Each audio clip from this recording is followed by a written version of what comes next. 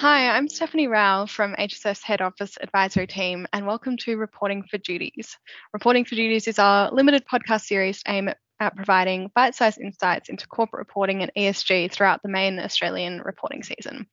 In this episode, we have Lauren Selby, partner in our team, Reporting for Duty, and our topic for discussion is Case Closed, Meeting NGOs' Demand for Case Studies and Live Incidents in Modern Slavery and Other Disclosure. Before we get into it, though, I would first like to acknowledge the traditional owners of the land from which we are broadcasting today, the Gadigal people of the Eora Nation, and pay my respects to elders both past and present. So, Lauren, are companies required to disclose case studies or any live incidents when they have when it comes to modern slavery? So the short answer, Steph, is no, they don't. But to elaborate on that a little bit, so under the current regime, companies need to outline in their modern slavery statement the processes they have in place to manage the risks of modern slavery in their operations and in their supply chains. And that includes the due diligence that they undertake and their remediation processes. There is no obligation to disclose any actual incidents of modern slavery that have been identified by a company, whether it's in its own operations or in its supply chain.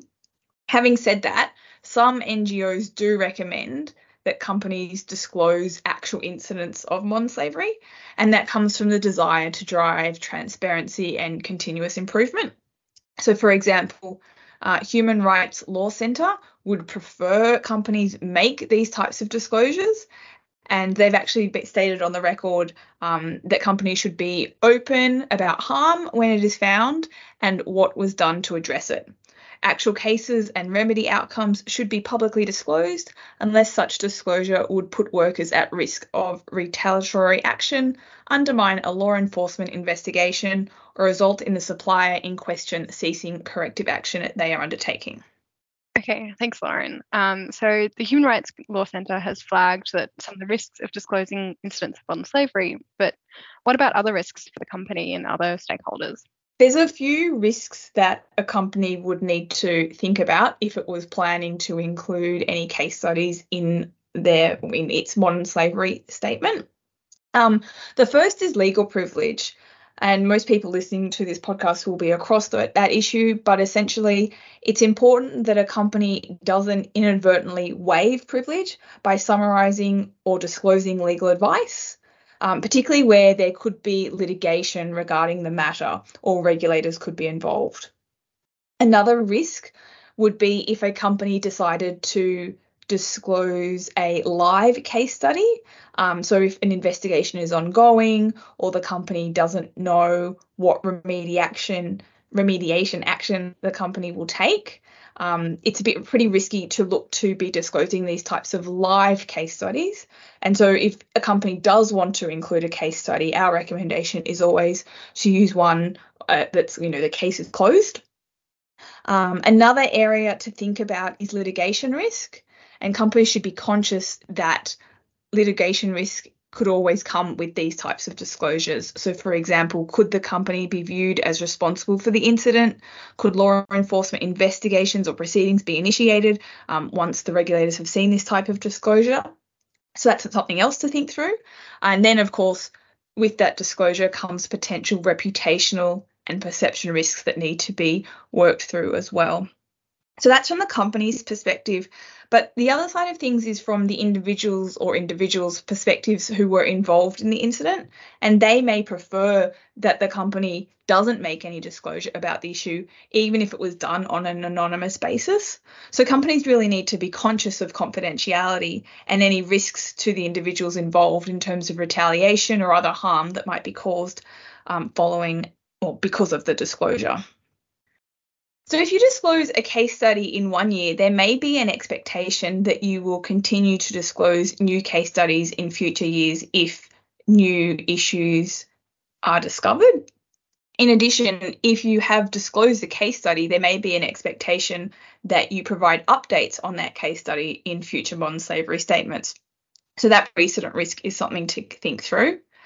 And lastly, there's always a risk that in deciding what you say and in deciding what case studies you use, that the company could be accused of cherry picking and only disclosing the good news stories. So all in all, there's quite a few risks that need to be worked through. So, as you've just said, there are a lot of potential risks and downsides that need to be worked through. But so, if that's the case, why would anyone want to disclose case studies? Why should companies do this? And are there any benefits to doing so apart from fulfilling what NGOs would like you to do? So, the arguments for disclosure of case studies centre around the concept that talking about what has gone wrong normalises the fact that businesses across the spectrum of sectors are facing the issues of modern slavery. So disclosure would reinforce the need to take effective action to address the risk of modern slavery and help evaluate the processes in place, so understand how the company responded when something actually went wrong. Disclosure can also provide a learning opportunity for other companies to understand what can happen and the lessons learned in how to respond, and therefore an opportunity for continued improvement. Having said that, in a recent AXI study, they found that only 8% of companies surveyed had identified a modern slavery incident or allegation. So it's definitely not common market practice to be including case studies. Got it. Thanks, Lauren. So to summarize, it sounds like companies need to carefully consider the pros and cons of disclosing case studies, particularly in light of all the risks that we've just discussed. While activists and NGOs might put pressure on companies to disclose case studies, there's no current requirement to do so. However, we will flag that there are some potential changes coming in the pipeline to the Modern Slavery Act that the government is currently considering, so be on the lookout for further updates about that.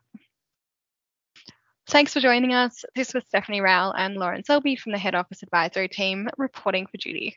In the spirit of reconciliation, Herbert Smith Freehills acknowledges the traditional custodians of country throughout Australia and their connections to land, sea and community. We pay our respects to their elders past and present and extend that respect to all Aboriginal and Torres Strait Islander people today.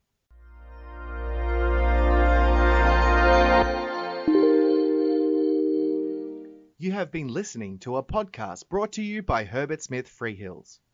For more episodes, please go to our channel on iTunes, Spotify or SoundCloud and visit our website herbertsmithfreehills.com for more insights relevant to your business.